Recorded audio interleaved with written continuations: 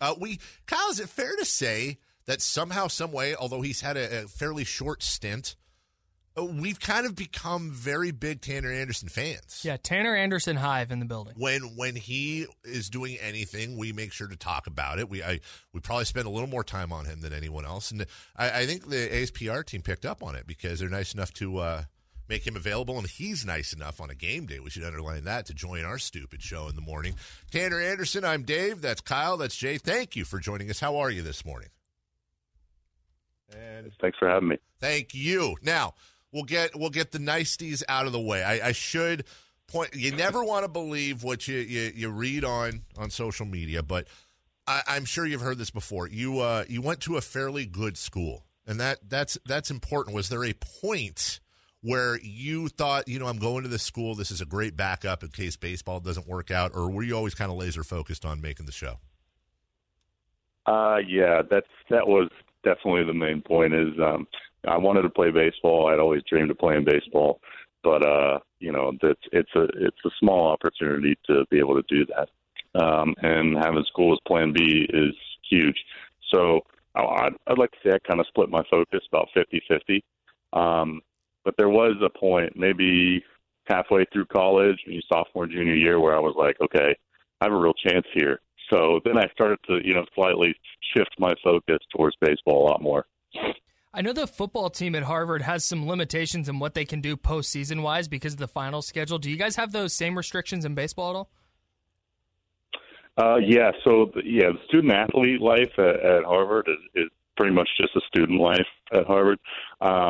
They don't really cut any corners. They don't really let us, do a lot of things that I feel like some athletes at other schools can kind of get away with. And they keep it really strict, but I really like that because it kept us in line. It made us actually care a lot about the student life. From there's certain points where, we got snowed in one time in Tulsa, and had to miss a midterm, and our professors were livid about it. They were like, "What? How are you missing this? You can't miss this. It's not possible." So we had to get the coaches involved, and it was finally all figured out. But that just goes to show how much they care about, how we, succeed in the academic part of school. 2011 Ivy League honor roll member Tanner Anderson joining us. I mean, that's not just like your everyday honor roll, by the way, Kyle. He's going to Harvard, and he hits the honor roll while playing baseball, and you just mentioned it. There is no difference. So I would imagine, and I don't know, I've never played either college sport, that football seems a lot more hardcore with what they have you do physically and time constraint-wise, but were the coaches, I would imagine, aware of that at Harvard, and I don't want to say take it easier on you, but maybe be more likely to work around your class schedule because you don't have a choice, really, I would think. Oh, yeah, absolutely. I mean, we didn't have a perfect schedule every single day. We had something called individuals that took up a lot of our time, where guys would come in certain blocks of the day, and the coaches would just be around the baseball field, and they'd work with, 5 to 10 guys at a time, simply because a lot of times we couldn't get, all 30 of us out to a practice at the same time every day because of the class schedule. I promise we're going to talk about your A's career, by the way, but we are fascinated, too. We always want to get to know somebody the first time we talk to them. You were a history and science major, at least that's what it says. So what, in your mind, was that going to translate to in the private sector if baseball, for some reason, hadn't worked out? What'd you want to be? Well, when I first went in, as a freshman, I had a little bit of high aspirations. I wanted to do biomedical engineering. My first semester, I did really well with it. But then when baseball hit, I upped the classes, and the schedule was so difficult. I pretty much got wet out in a pre-med class. So then I was like, I don't know if I could handle these 8-hour labs while playing baseball.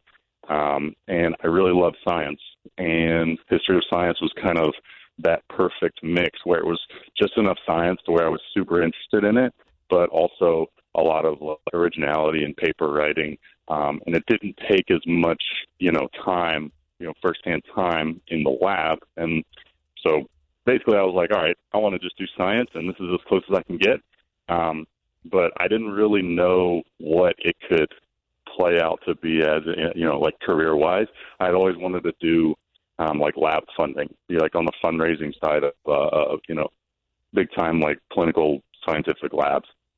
Well, and I know you haven't been there too long, but I'm sure you're aware, Stephen Piscotty, who is a friend of ours, went to Stanford, and I forget what his major is. It's like biochemical engineering. It's something crazy where he wants to work with wind and solar. It makes me smartest team in baseball. Seriously, like confirmed. Now I'm thinking if like all the A's were sitting around watching Jeopardy, I think it pretty much comes down to Tanner and Steven. I think that's your fault too. Biochemical is way above the history of science that I did in college. So I got to give kudos for that because that's an incredible accomplishment. I have one last non-A's question, then we'll get to some baseball. Do you just carry around like a Harvard degree with you? Oh, you got to. Like I would frame it and just have it on me. A necklace at all times. No, I don't do that. A lot of guys would, in college, though, I'll tell you what, a lot of guys would go around the bars and have their IDs on them just firsthand. Just, they would call it the H-bomb, and they'd drop it. And I was not ever a big fan of that, but it was a thing. I imagine in the minor leagues coming up, I'm sure nobody ever gave you crap for going to Harvard, though. Ever, not once. Yeah, well, it's a continuous struggle. I have an actual baseball question here. Here we go. So you get called up to the A's as a starter. You've done some starting in your minor league career. That's primarily what you did in Las Vegas this year. How is that an adjustment for a pitcher going from being a reliever to a starter? Because to a fan, it just seems like, you get warmed up, you go out there and you pitch. But the preparation's obviously got to be a lot different. Oh, yeah. Well, it's a completely different animal. Out of relief, which is kind of what I was used to in the past, there's like an adrenaline rush, right before you go in, especially if you got your starters, has base runners on or something, and you come in late in the game and you're trying to hold the game where it is, and there's just it's just an unexplainable adrenaline rush that honestly only I think some people get when they start, but I think there's a select group of people that also get that when they start. And for me, it was developing that kind of adrenaline because, when I know it's start day, I know I'm going to pitch at this time. And it's not like, I'm building up, like it's not like I'm just called on randomly to go pitch. And then I'm like, right. Let's go, let's get it going. So for me, that was a huge adjustment just because the first inning was like, you can't just be lackadaisical in the first inning. You got to go out there with your stuff in the first inning. And then also it's a lot of it's the reason I like it a little bit more than the pen, besides the adrenaline thing, is that you can just get a little more intellectual with that. And I know that kind of fits my pedigree a little bit, but it's true because, you got to get through a lineup 3 times. So, you got to be thinking, okay, what did this guy do last time? What's effective against him? What should I use in this situation? Out of the bullpen, you're just like, all right, I got to cover this 1 inning. Let's go. I'm going to the best thing I have right now and just get after it. Well, hold on now, Tanner, because we had a guy call in last week, a listener, and he said that there's no such thing as clutch in sports. Point. He said that getting it out in the bottom of the 9th inning with the bases loaded is the same out as you would get in the second or third inning or first out of the game. This is a semi-popular thought amongst a lot of stat heads, too, and I understand the need for stats, and I'm not killing that, but I have yet to ask an athlete who's actually played at the professional level that question and not have them roll their eyes literally out the back of their head. Yeah, I mean, I'm literally an out is an out, so I mean, like technically, yeah, it's the same thing, right? But no, it's not even close. It's I mean, yeah, there's no way to explain it other than to say, like, actually do this and see for yourself. Because to get 3 outs, I mean, getting the 3rd out in the 9th with bases loaded versus some random out in the 3rd inning or something, they're completely different animals. Tanner Anderson joining us. Speaking of pressure. So we go back to your first start for the A's. This wasn't just your everyday start. As I remember it, I believe you met the team in Texas. There was weather in Florida, so you guys get in late. And then you make your first start against the Rays. Ho-hum. Oh, except for the fact that you're a Plant High School graduate in Tampa, Florida. You're pitching in your hometown. So how does that go? Did you have requests all over the place? And it's Tampa, so I imagine you didn't have much problem filling them if you did. But that's a lot more pressure, I think, than a lot of people have in that start. Yeah, I kind of figured it would be as well. So when I told my parents, that I was going to be pitching down there, I told them, I said, hey, invite all the family you want, like invite all the friends you want, like just don't tell me who you invite to the game because I don't want to know who else in like my cheering section. And I think that worked out perfectly because honestly, it made the moment even more surreal because after the game, after throwing pretty decently, I went back out to see a lot of them because I haven't seen them in a couple months. And when I went back out, there was like 20 plus people, and I was just like, wow, this is really cool, and I didn't expect to see like all those people. I expected like maybe like 10 or something, like maybe 3 friends and then my immediate family, but there was people from all over the place that, I had played baseball with in the past. And my parents had reached out to, and, I didn't have all those pressures of, oh, look, there's all these people out there watching me do this. So I think it worked out perfectly. So it was June 10th. That was the start, and that was game 1 of that series. So you had 2 more games in Tampa Bay before you left. Did you get a chance to get a home-cooked meal? Did you get a chance to spend some time with friends and family, or were you just too caught up in everything and didn't have time to do that? No, I definitely took advantage of being at home for sure. Yeah, only going to be there for 3 days and probably won't see him again for another 3 months or so. So I definitely, any chance I had, pretty much, that I wasn't at the field, I was either with my parents out to eat or I went by the house and I hung out with some family and friends pretty often during that time frame. Do you have a favorite food spot out there? We're big into food here on this show. Yeah, so. Very big into food. Favorite food spot? I live pretty close to a place called Datz, which it's spelled D-A-T-Z. It's on MacDill. Okay. It's a great restaurant. It's pretty much got a variety of just anything you want. But if we're not talking specifically, Cuban food in Tampa is really good. Yeah. So if you're down there and you ever want to experience like an authentic Cuban, like as close as you can get to authentic Cuban, that is where you go. Now, sticking on the food here, you're probably also, if you have a chance to be around your house, I'm guessing restaurant isn't always number one priority. So when you go home, right. What's the meal that you demand? Oh, the meal I demand. Well, my mom does a phenomenal salmon.